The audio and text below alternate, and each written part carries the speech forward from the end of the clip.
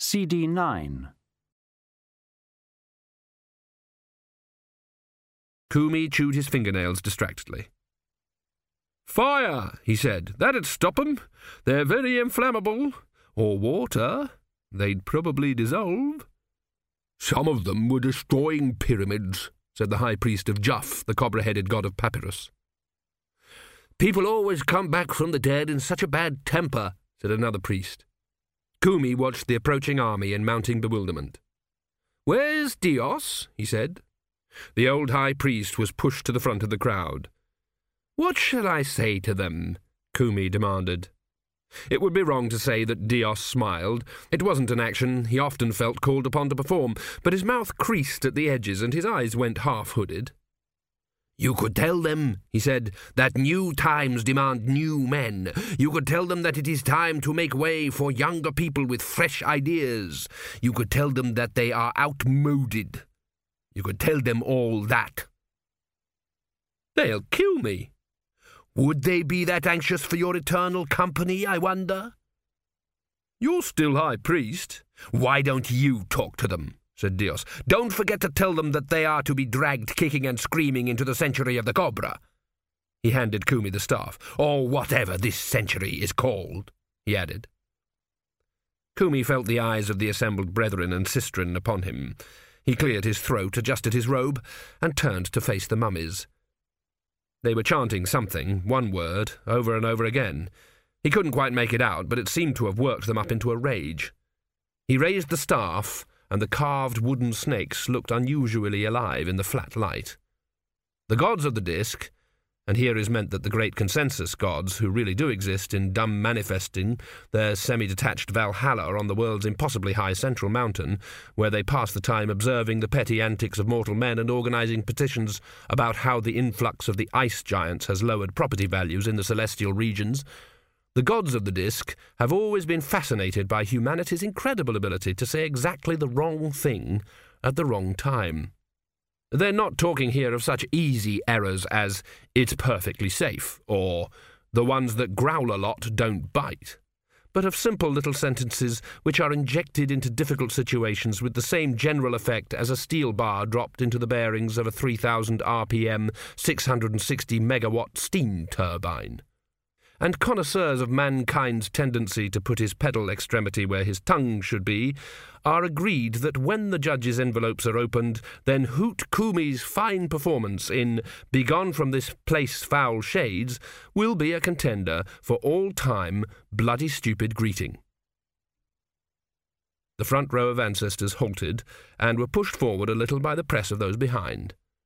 King Teppic the 27th, who by common consent among the other 26 Teppic was spokesman, lurched on alone and picked up the trembling Kumi by his arms. "What did you say?" he said. Kumi's eyes rolled. His mouth opened and shut, but his voice wisely decided not to come out. Teppic pushed his bandaged face close to the priest's pointed nose. "I remember you," he growled. "I've seen you oiling around the place. A bad hat, if ever I saw one. I remember thinking that." He glared around at the others. "You're all priests, aren't you? Come to say sorry, have you? Where's Dios?" The ancestors pressed forward, muttering. When you've been dead for hundreds of years, you're not inclined to feel generous to those people who assured you that you were going to have a lovely time. There was a scuffle in the middle of the crowd as King Psam-Nut-Kahar, who had spent 5,000 years with nothing to look at but the inside of a lid, was restrained by younger colleagues. Teppic switched his attention back to Kumi, who hadn't gone anywhere. "Foul shades, was it?" he said. Said Kumi. "Put him down." Dios gently took the staff from Kumi's unresisting fingers and said, "I am Dios, the high priest. Why are you here?" It was a perfectly calm and reasonable voice, with overtones of concern but indubitable authority. It was a tone of voice the pharaohs of Djelibeybi had heard for thousands of years, a voice which had regulated the days, prescribed the rituals, cut the time into carefully turned segments, interpreted the ways of gods to men. It was the sound of authority, which stirred antique memories among the ancestors and caused them to look embarrassed and shuffle their feet. One of the younger pharaohs lurched forward. "You bastard," he croaked. "You laid us out and shut us away, one by one, and you went on. People thought the name was passed on, but it was always you. How old are you, Dios?" There was no sound. No one moved. A breeze stirred the dust a little. Dios sighed. "I did not mean to," he said.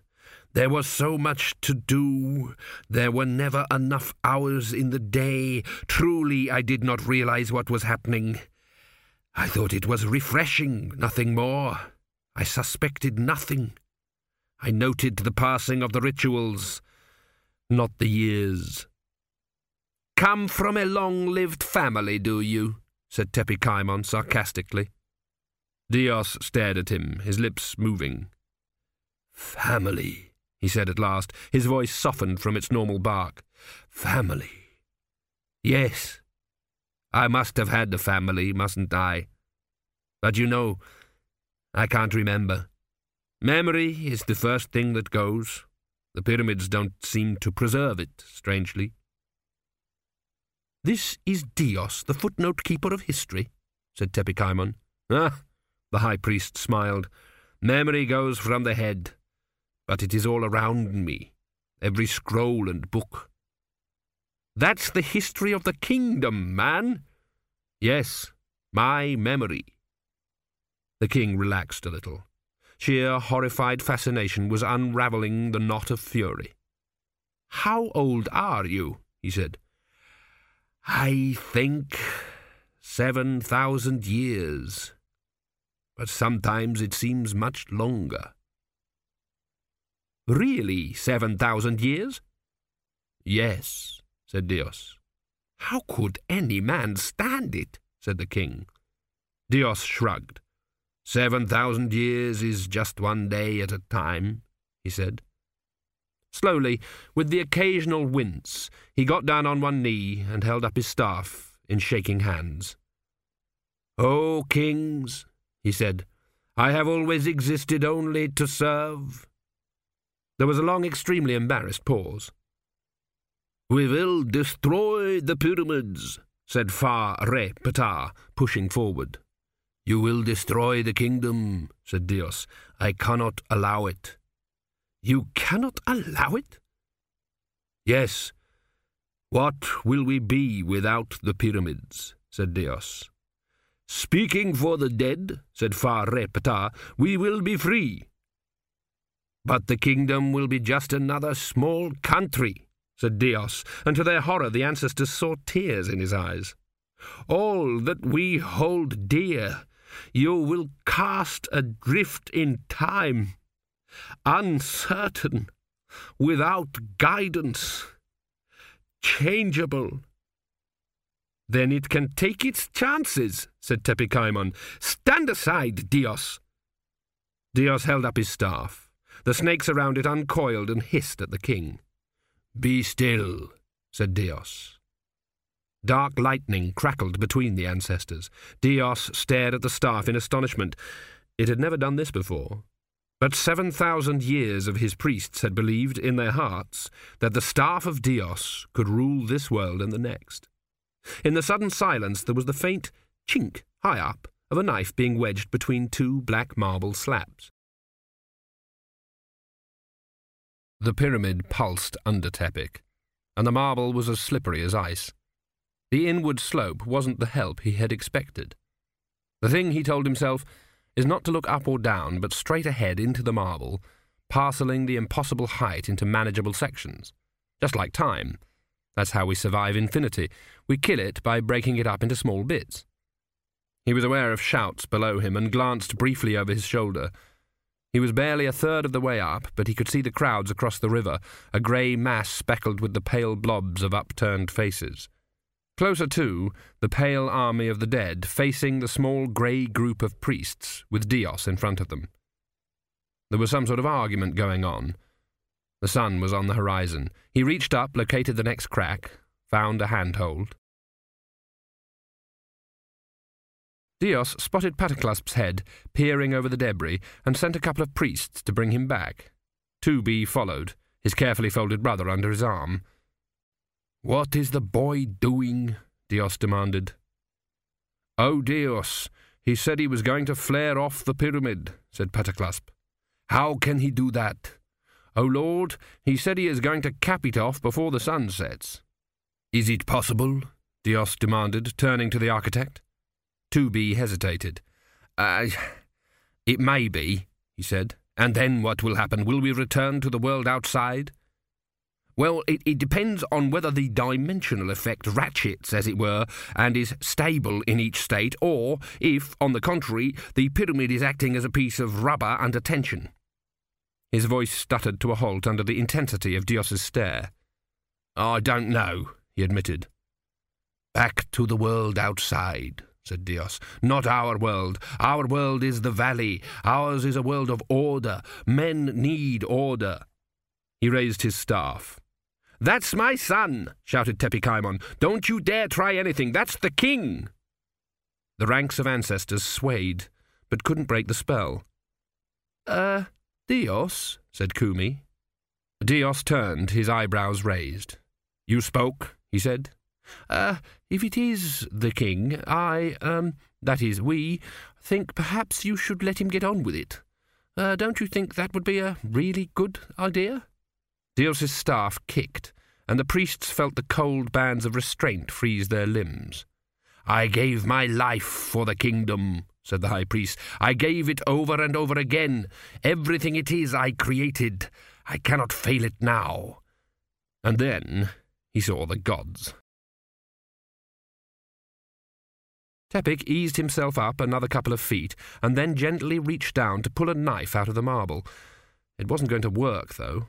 Knife climbing was for those short and awkward passages, and frowned on anyway because it suggested you'd chosen a wrong route. It wasn't for this sort of thing, unless you had unlimited knives. He glanced over his shoulder again, as strange barred shadows flickered across the face of the pyramid. From out of the sunset, where they had been engaged in their eternal squabbling, the gods were returning. They staggered and lurched across the fields and reed beds, heading for the pyramid. Near brainless though they were, they understood what it was.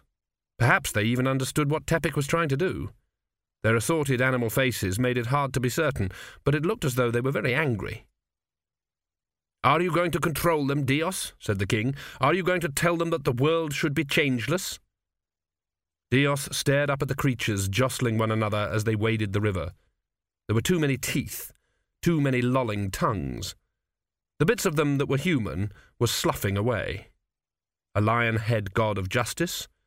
Put, Dios recalled the name, was using its scales as a flail to beat one of the river gods.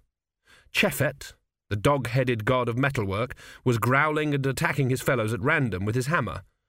This was Chefet, Dios thought, the god that he had created to be an example to men in the art of wire and filigree and small beauty.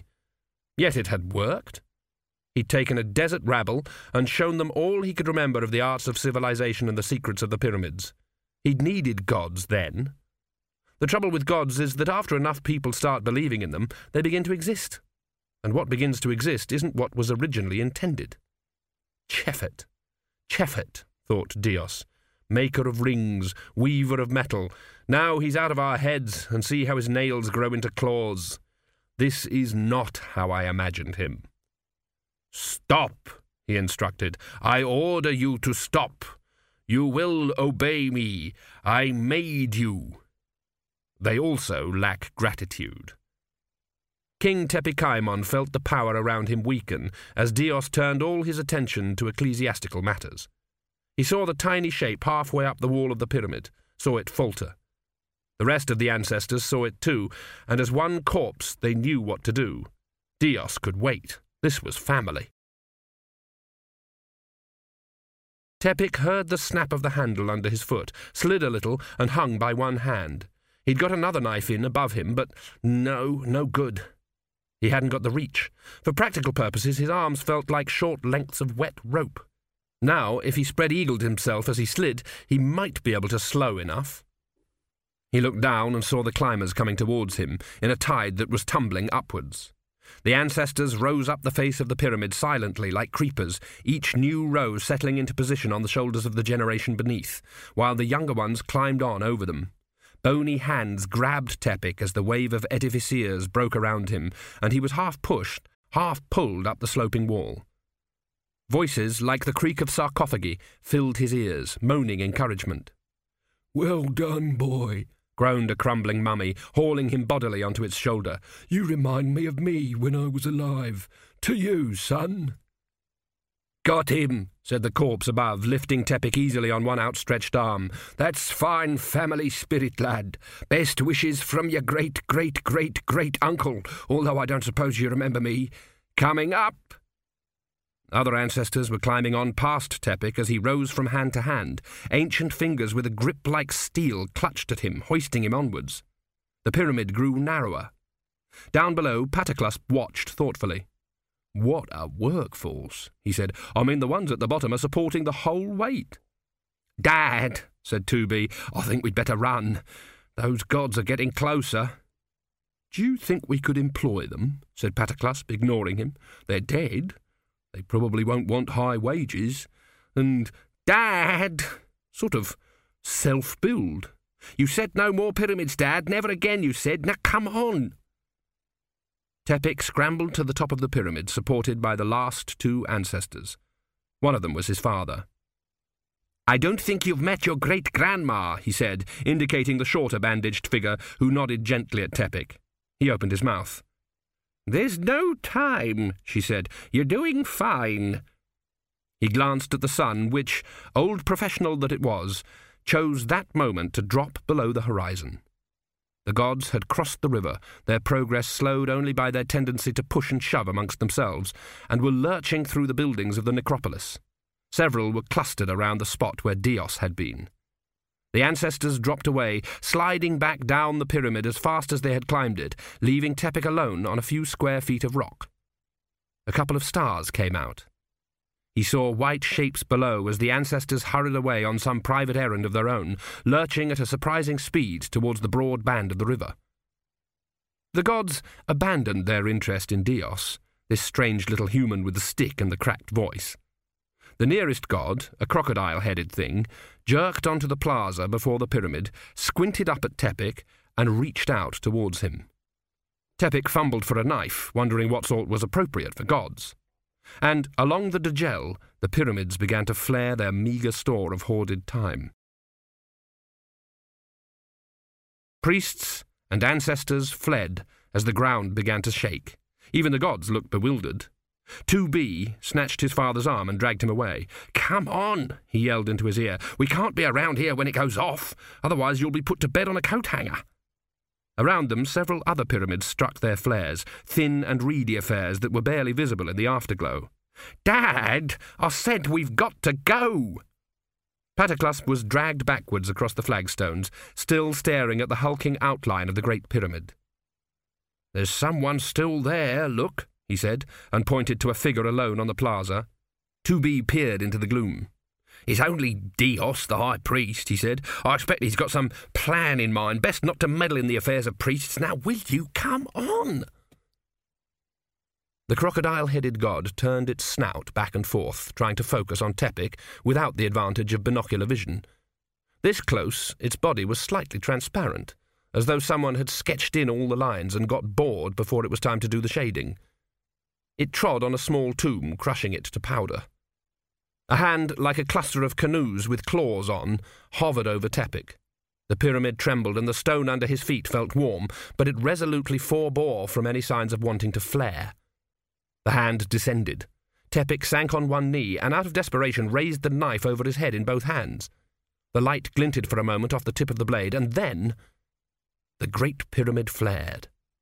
It did it in absolute silence to begin with, sending up a spike of eye-torturing flame that turned the whole kingdom into a criss-cross of black shadow and white light. A flame that might have turned any watchers not just into a pillar of salt, but into a complete condiment set of their choice.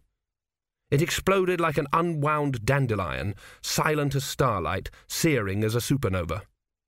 Only after it had been bathing the necropolis in its impossible brilliance for several seconds did the sound come, and it was sound that winds itself up through the bones, creeps into every cell of the body, and tries with some success to turn them inside out. It was too loud to be called noise, There is a sound so loud that it prevents itself from being heard, and this was that kind of sound. Eventually, it condescended to drop out of the cosmic scale and became simply the loudest noise anyone hearing it had ever experienced. The noise stopped, filling the air with the dark metallic clang of sudden silence. The light went out, lancing the night with blue and purple after-images. It was not the silence and darkness of conclusion, but of pause, like the moment of equilibrium when a thrown ball runs out of acceleration but has yet to have gravity drawn to its attention and for a brief moment thinks that the worst is over. This time it was heralded by a shrill whistling out of the clear sky and a swirl in the air that became a glow, became a flame, became a flare that sizzled downwards into the pyramid, punching into the mass of black marble. Fingers of lightning crackled out and grounded on the lesser tombs around it, so that serpents of white fire burned their way from pyramid to pyramid across the necropolis, and the air filled with the stink of burning stone. In the middle of the firestorm, the great pyramid appeared to lift up a few inches on a beam of incandescence and turn through 90 degrees. This was almost certainly the special type of optical illusion which can take place even though no one is actually looking at it. And then, with deceptive slowness and considerable dignity, it exploded. It was almost too crass a word. What it did was this. It came apart ponderously into building-sized chunks which drifted gently away from one another, flying serenely out and over the necropolis. Several of them struck other pyramids, badly damaging them in a lazy, unself-conscious way, and then bounded on in silence until they ploughed to a halt behind a small mountain of rubble. Only then did the boom come. It went on for quite a long time. Grey dust rolled over the kingdom. Pataclusp dragged himself upright and groped ahead, gingerly, until he walked into someone. He shuddered when he thought about the kind of people he'd seen walking around lately, but thought didn't come easily because something appeared to have hit him on the head recently. "Is that you, Dad?" "Yes," said Pataclusp. "It's me, Dad. I'm glad it's you, son. Can you see anything?" "No, it's all mist and fog." "Thank the gods for that. I thought it was me." "It is you, isn't it? You said." Yes, Dad." "Is your brother all right?" "I've got him safe in my pocket, Dad." "Good, so long as nothing's happened to him." They inched forward, clambering over lumps of masonry they could barely see. "Something exploded, Dad," said 2B slowly. "I think it was the pyramid." Pataclusp rubbed the top of his head, where 2 tons of flying rock had come within a 16th of an inch of fitting him for one of his own pyramids. "It was that dodgy cement we bought from Mirko the Ephebian, I expect." "I think it was a bit worse than a moody lintel, Dad," said 2B. "In fact, I think it was a lot worse." "It looked a bit, what's-her-name, a bit on the sandy side." "I think you should find somewhere to sit down, Dad," said 2B, as kindly as possible. "Here's 2A. Hang on to him." He crept on alone, climbing over a slab of what felt very suspiciously like black marble. What he wanted, he decided, was a priest. They had to be useful for something, and this seemed the sort of time one might need one. For solace, or possibly, he felt obscurely, to beat their head in with a rock. What he found instead was someone on their hands and knees coughing. 2B helped him. It was definitely a him. He'd been briefly afraid it might be an it, and sat him on another lump of, yes, almost certainly marble.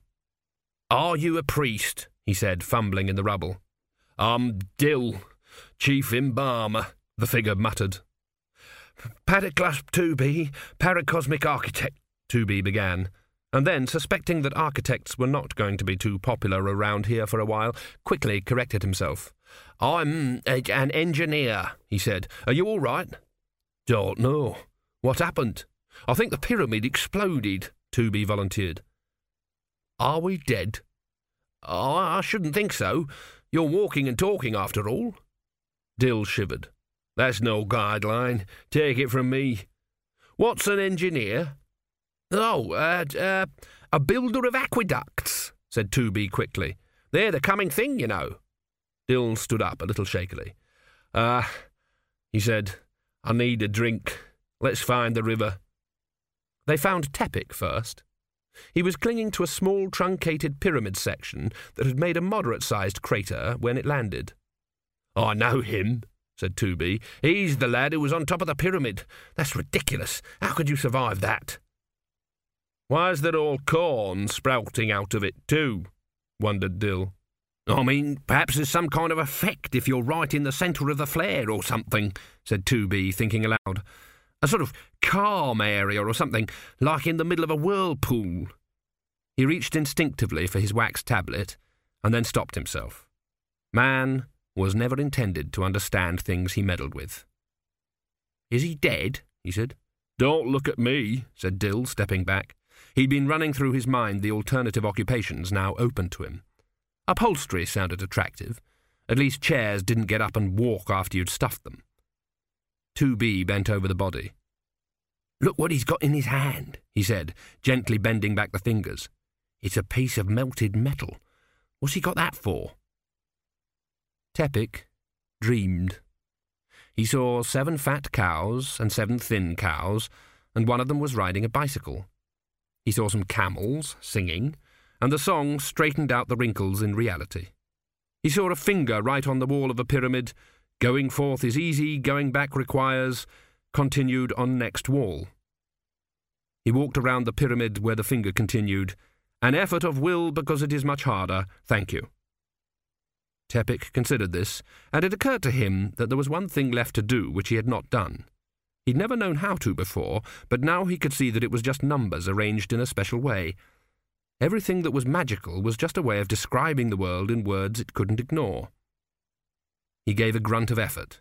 There was a brief moment of speed.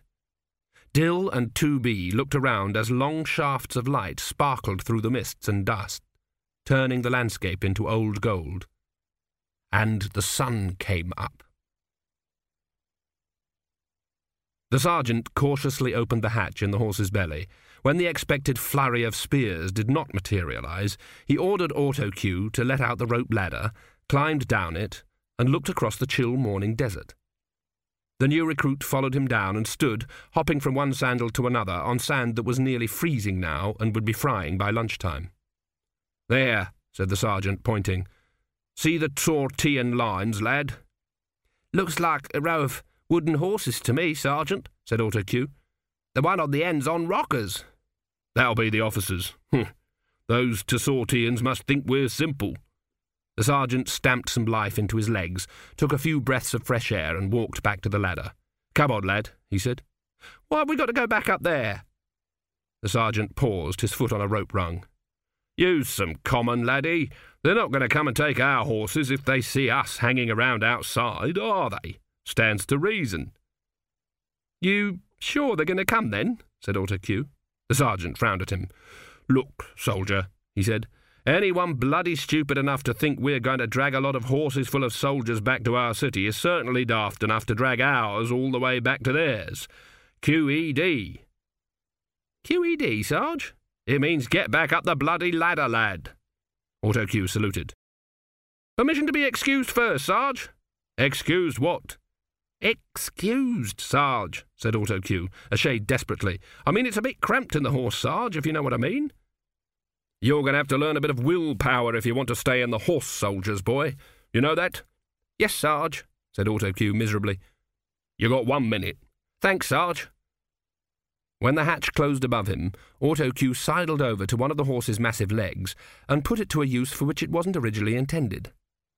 And it was while he was staring vaguely ahead, lost in that zen-like contemplation which occurs at moments like this, that there was a faint pop in the air, and an entire river valley opened up in front of him.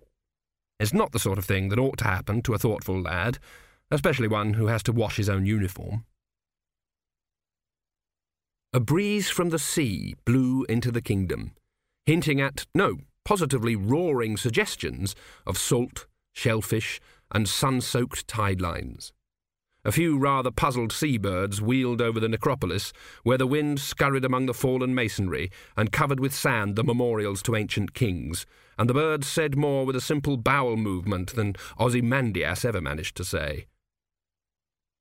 The wind had a cool, not unpleasant edge to it. The people out repairing the damage caused by the gods felt an urge to turn their faces towards it, as fish in a pond turn towards an influx of clear fresh water. No one worked in the necropolis.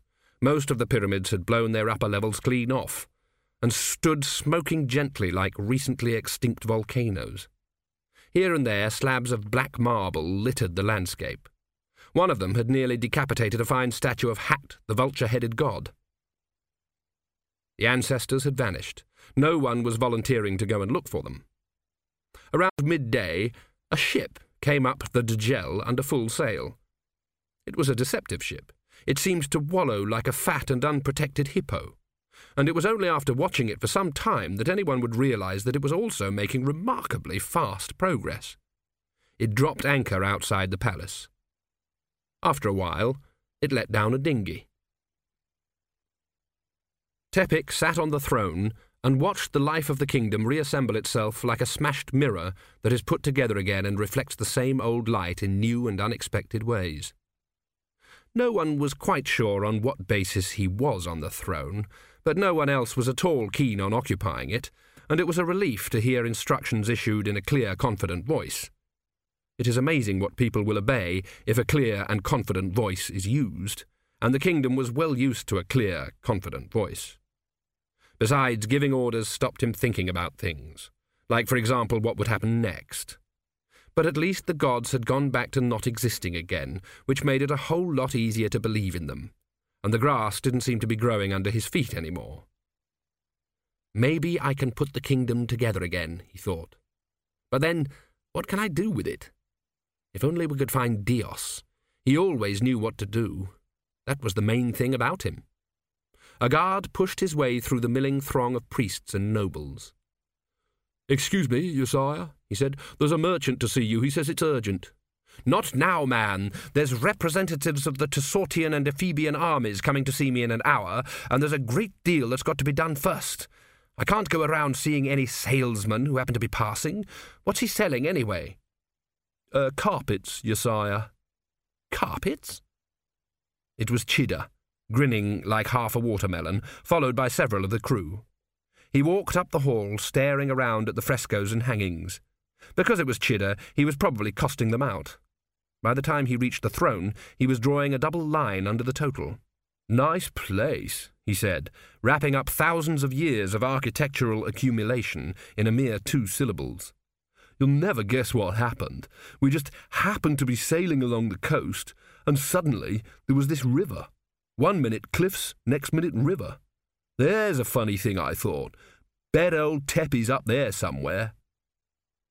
"Where's Patraci?" "I knew you were complaining about the lack of the old home comforts, so we brought you this carpet." "I said, where's Patraci?" The crew moved aside, leaving a grinning Alphonse to cut the strings around the carpet and shake it out. It uncurled swiftly across the floor in a flurry of dust balls and moths, and eventually Patraci, who continued rolling until her head hit Teppic's boot. He helped her to her feet and tried to pick bits of fluff out of her hair as she swayed backwards and forwards. She ignored him and turned to Chida, red with breathlessness and fury. "I could have died in there," she shouted. "Lots of other things have, by the smell, and the heat." "You said it worked for Queen What's-Her-Name, Ram Jam Hurrah, or whoever," said Chida. "Don't blame me. At home a necklace or something is usually the thing." "I bet she had a decent carpet," snapped Patraci. "Not something stuck in a bloody hold for 6 months." "You're lucky we had one at all," said Chida mildly. "It was your idea." "Hm," said Patraci. She turned to Teppic. "Hello," she said. "This was meant to be a startling original surprise." "It worked," said Teppic fervently. "It really worked." Chida lay on a daybed on the palace's wide veranda, while 3 handmaidens took turns to peel grapes for him. A pitcher of beer stood cooling in the shade. He was grinning amiably. On a blanket nearby, Alphonse lay on his stomach, feeling extremely awkward. The mistress of the women had found out that in addition to the tattoos on his forearms, his back was a veritable illustrated history of exotic practices, and had brought the girls out to be educated. He winced occasionally as her pointer stabbed at items of particular interest, and stuffed his fingers firmly in his great scarred ears to shut out the giggles.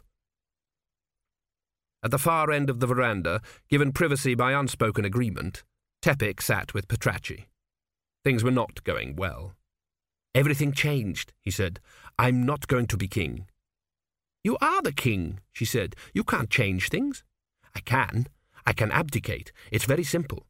If I'm not really the king, then I can go whenever I please. If I am the king, then the king's word is final, and I can abdicate. If we can change sex by decree, we can certainly change station. They can find a relative to do the job. I must have cousins." "The job? Anyway, you said there was only your auntie." Teppic frowned. Aunt Clep-Ptah-Re was not, on reflection, the kind of monarch a kingdom needed if it was going to make a fresh start. She had a number of stoutly held views on a variety of subjects, but most of them involved the flaying alive of people she disapproved of. This meant most people under the age of 35 to start with. "Well, someone else then," he said. "It shouldn't be difficult. We've always seemed to have more nobles than really necessary. We'll just have to find one who has the dream about cows." "Oh, the one where there's fat cows and thin cows?" said Petracci. "Yes, it's sort of ancestral." "It's a nuisance, I know that much. One of them's always grinning and playing a wimblehorn." "It looks like a trombone to me," said Teppic. "It's a ceremonial wimblehorn if you look closely," she said. "Well, I expect everyone sees it a bit differently. I don't think it matters." He sighed and watched the unnamed unloading. It seemed to have more than the expected number of feather mattresses, and several of the people wandering bemusedly down the gangplank were holding toolboxes and lengths of pipe. "I think you're going to find it difficult," said Petracci. "You can't say, 'All those who dream about cows, please step forward.' It'd give the game away." "I can't just hang around until someone happens to mention it, can I? Be reasonable," he snapped. "How many people are likely to say, 'Hey, I had this funny dream about cows last night'? Apart from you, I mean." They stared at one another. "And she's my sister," said Teppic. The priests nodded. It was left to Kumi to put it into words. He'd just spent 10 minutes going through the files with the mistress of the women. "Her mother was, your late father's favourite," he said. "He took a great deal of interest in her upbringing, as you know, and, it would appear that, yes, she may be your aunt, of course. The concubines are never very good at paperwork, but most likely your sister." She looked at him with tear-filled eyes. "That doesn't make any difference, does it?" she whispered. Teppic stared at his feet. "Yes," he said. "I think it does, really." He looked up at her. "But you can be queen," he added. He glared at the priests. "Can't she?" he stated firmly. The high priests looked at one another. Then they looked at Petracci, who stood alone, her shoulders shaking. Small, palace-trained, used to taking orders. They looked at Kumi. "She would be ideal," he said. There was a murmur of suddenly confident agreement. "There you are, then," said Teppic consolingly. She glared at him. He backed away. "So, I'll be off," he said. "I don't need to pack anything. It's all right." "Just like that?" she said. "Is that all? Isn't there anything you're going to say?" He hesitated halfway to the door. "You could stay," he told himself. It wouldn't work, though. It'd end up a terrible mess. You'd probably end up splitting the kingdom between you. Just because fate throws you together doesn't mean fate's got it right. Anyway, you've been fourth. "Camels are more important than pyramids," he said slowly. "It's something we should always remember." He ran for it while she was looking for something to throw. The sun reached the peak of noon without beetles, and Kumi hovered by the throne like Hat the vulture-headed god. "It will please your majesty to confirm my succession as high priest," he said. "What?" Petracci was sitting with her chin cupped in one hand. She waved the other hand at him. "Oh, yes, all right, fine." "No trace has, alas, been found of Dios. We believe he was very close to the Great Pyramid when it flared." Petracci stared into space. "You carry on," she said. Kumi preened. "The formal coronation will take some time to arrange," he said, taking the golden mask. "However, your graciousness will be pleased to wear the mask of authority now, for there is much formal business to be concluded." She looked at the mask. "I'm not wearing that," she said flatly.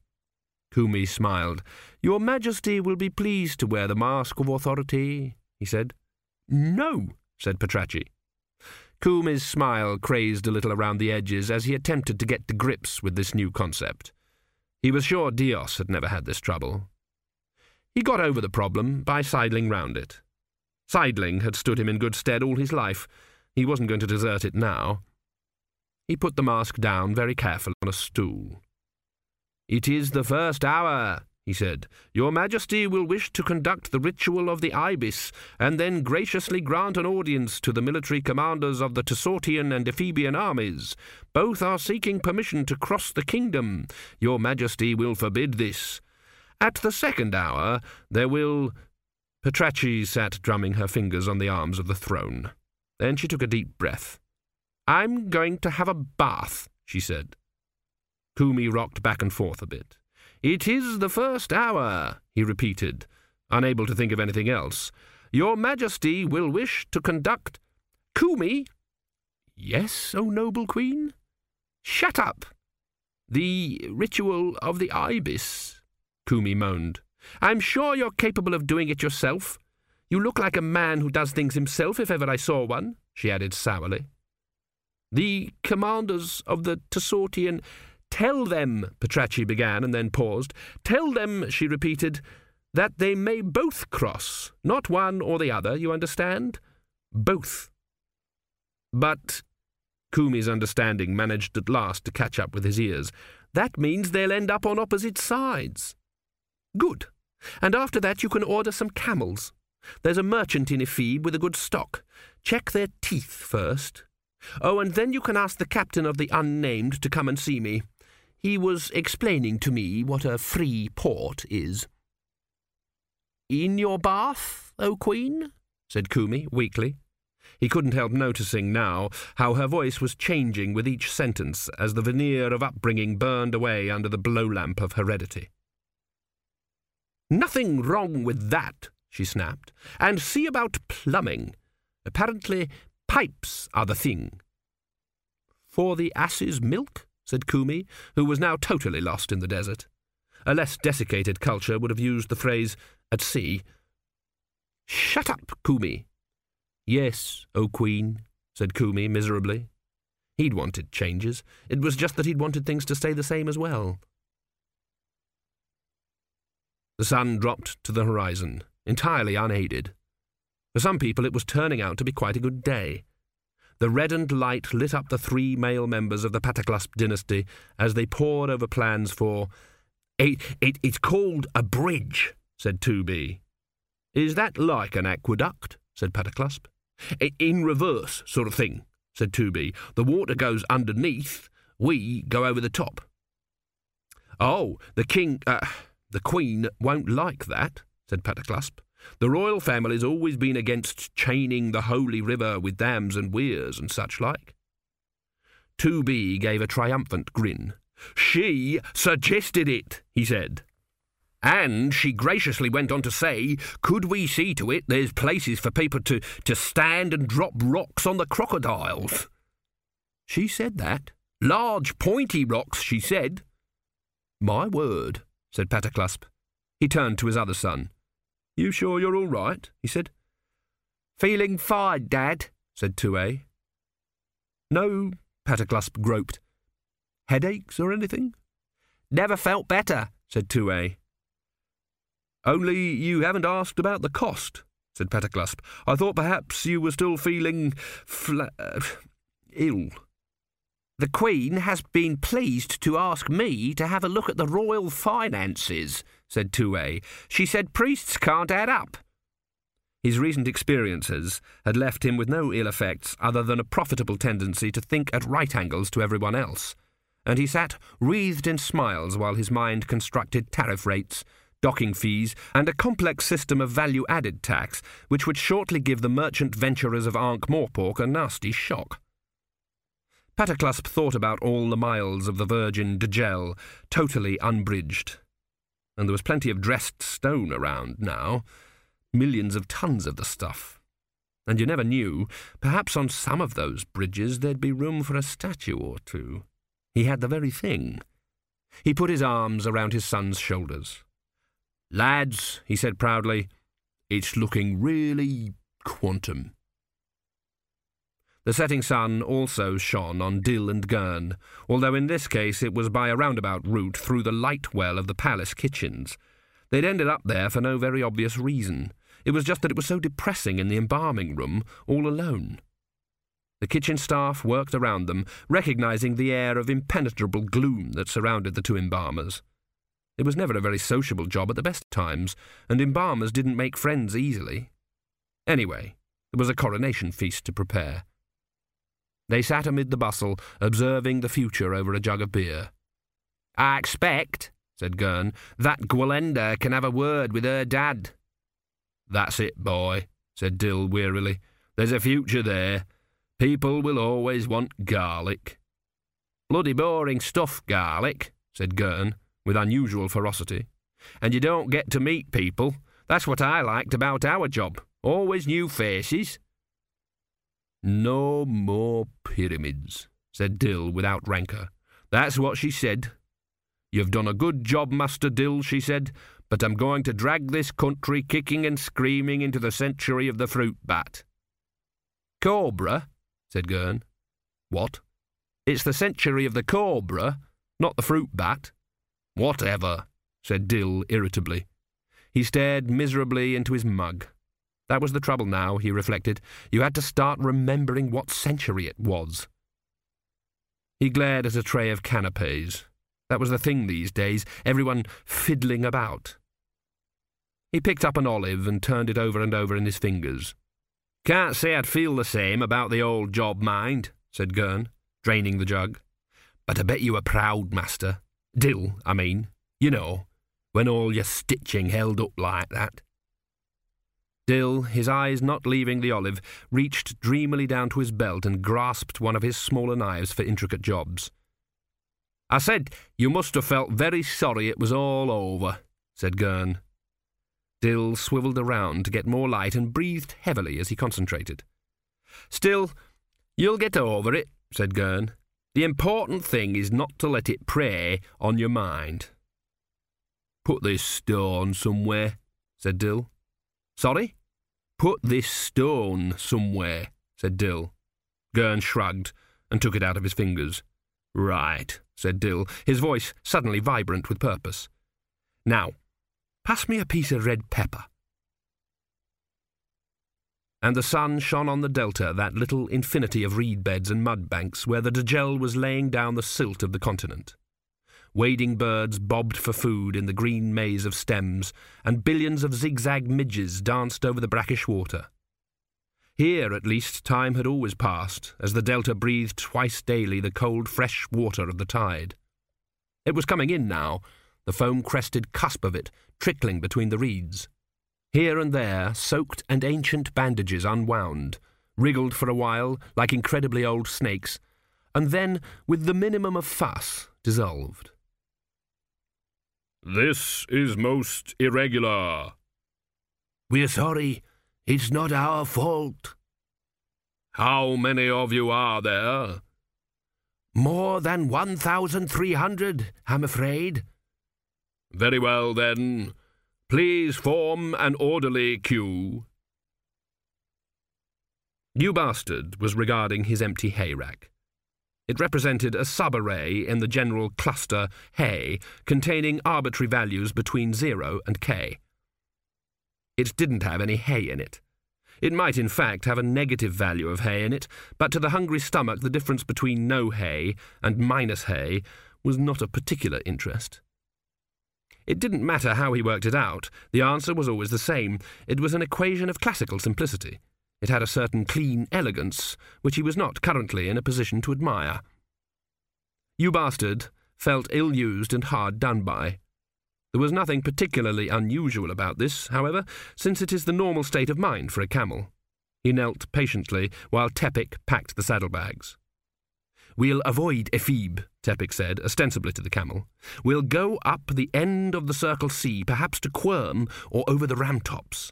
There's all sorts of places. Maybe we'll even look for a few of those lost cities, eh? I expect you'd like that." It's a mistake trying to cheer up camels. You may as well drop meringues into a black hole. The door at the far end of the stable swung open. It was a priest. He looked rather flustered. The priests had been doing a lot of unaccustomed running around today. He began. Her Majesty commands you not to leave the kingdom. He coughed. He said, Is there a reply? Teppic considered. No, he said. I don't think so. Shall I tell her that you will be attending on her presently, shall I? Said the priest hopefully. No. It's all very well for you to say, said the priest sourly, and slunk off. He was replaced a few minutes later by Kumi, very red in the face. Her Majesty requests that you do not leave the kingdom, he said. Teppic climbed onto you bastard's back and tapped the camel lightly with a prod. She really means it, said Kumi. I'm sure she does. She could have you thrown to the sacred crocodiles, you know. I haven't seen many of them around today. How are they? Said Teppic, and gave the camel another thump. He rode out into the knife-edged daylight and along the packed earth streets, which time had turned into a surface harder than stone. They were thronged with people, and every single person ignored him. It was a marvellous feeling. He rode gently along the road to the border and did not stop until he was up in the escarpment, the valley spreading out behind him. A hot wind off the desert rattled the sapphire bushes as he tethered you bastard in the shade, climbed a little further up the rocks and looked back. The valley was old, so old that you could believe it had existed first and had watched the rest of the world form around it. Teppic lay with his head on his arms. Of course, it had made itself old. It had been gently stripping itself of futures for thousands of years. Now change was hitting it, like the ground hitting an egg. Dimensions were probably more complicated than people thought. Probably so was time. Probably so were people, although people could be more predictable. He watched the column of dust rise outside the palace and work its way through the city, across the narrow patchwork of fields, disappear for a minute in a group of palm trees near the escarpment, and reappear at the foot of the slope. Long before he could see it, he knew there'd be a chariot somewhere in the cloud of sand. He slid back down the rocks and squatted patiently by the roadside. The chariot rattled by eventually, halted some way on, turned awkwardly in the narrow space and trundled back. "What will you do?" shouted Pratchett, leaning over the rail. Teppic bowed. "And none of that," she snapped. "Don't you like being king?" She hesitated. "Yes," she said, "I do." "Of course you do," said Teppic. "It's in the blood. In the old days people would fight like tigers. Brothers against sisters, cousins against uncles. Dreadful. But you don't have to go. I need you." "You've got advisers," said Teppic mildly. "I didn't mean that," she snapped. "Anyway, there's only Kumi, and he's no good."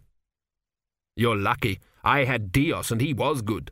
Kumi will be much better. You can learn a lot by not listening to what he has to say. You can go a long way with incompetent advisers.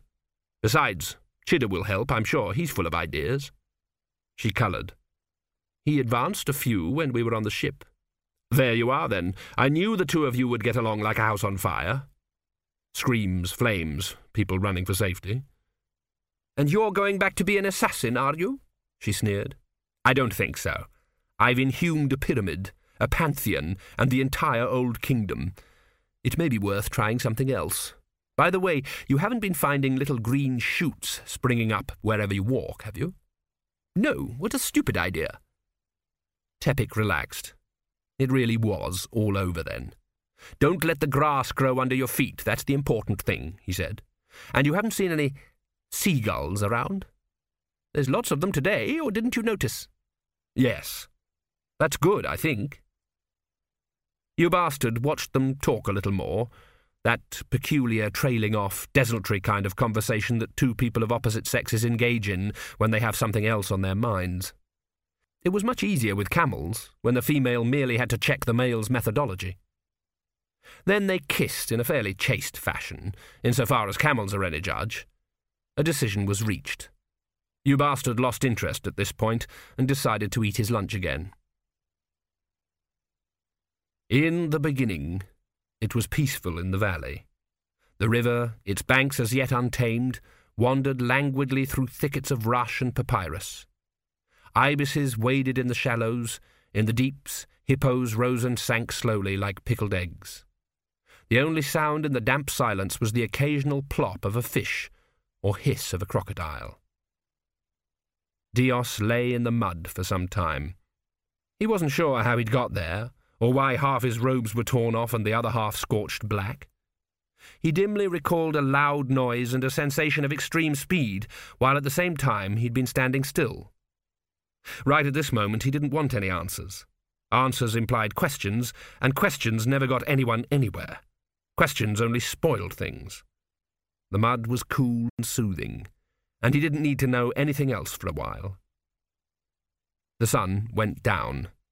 Various nocturnal prowlers wandered near to Dios, and by some animal instinct decided that he certainly wasn't going to be worth all the trouble that would accrue from biting his legs off. The sun rose again. Herons honked. Mist, unspooled between the pools, was burned up as the sky turned from blue to new bronze. And time unrolled in glorious uneventfulness for Dios until an alien noise took the silence and did the equivalent of cutting it into small pieces with a rusty bread knife. It was a noise, in fact, like a donkey being chainsawed.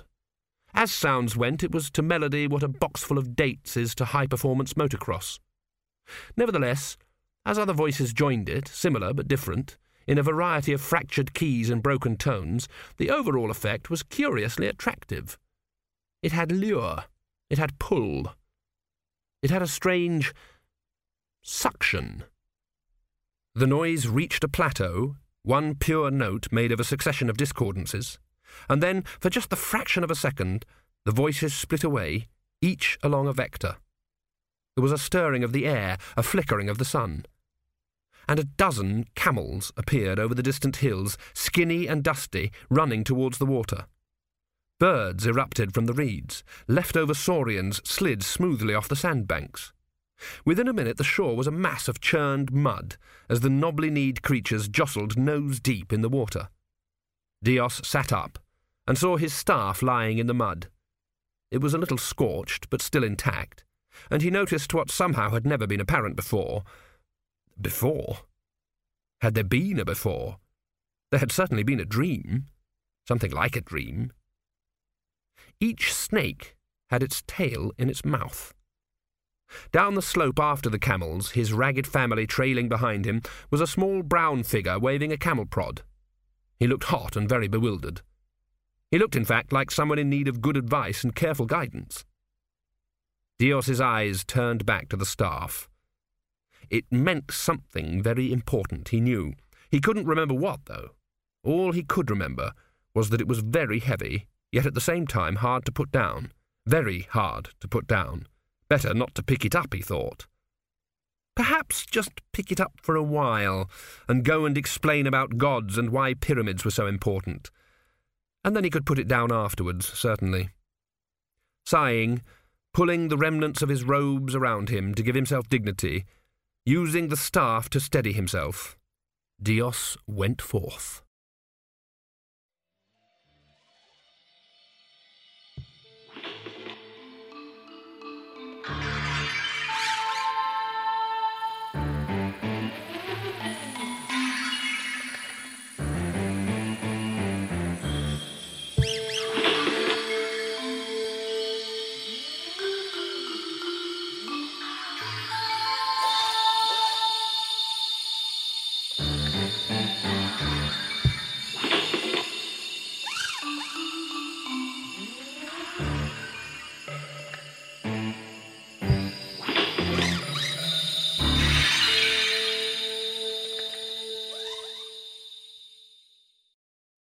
That is the end of Pyramids.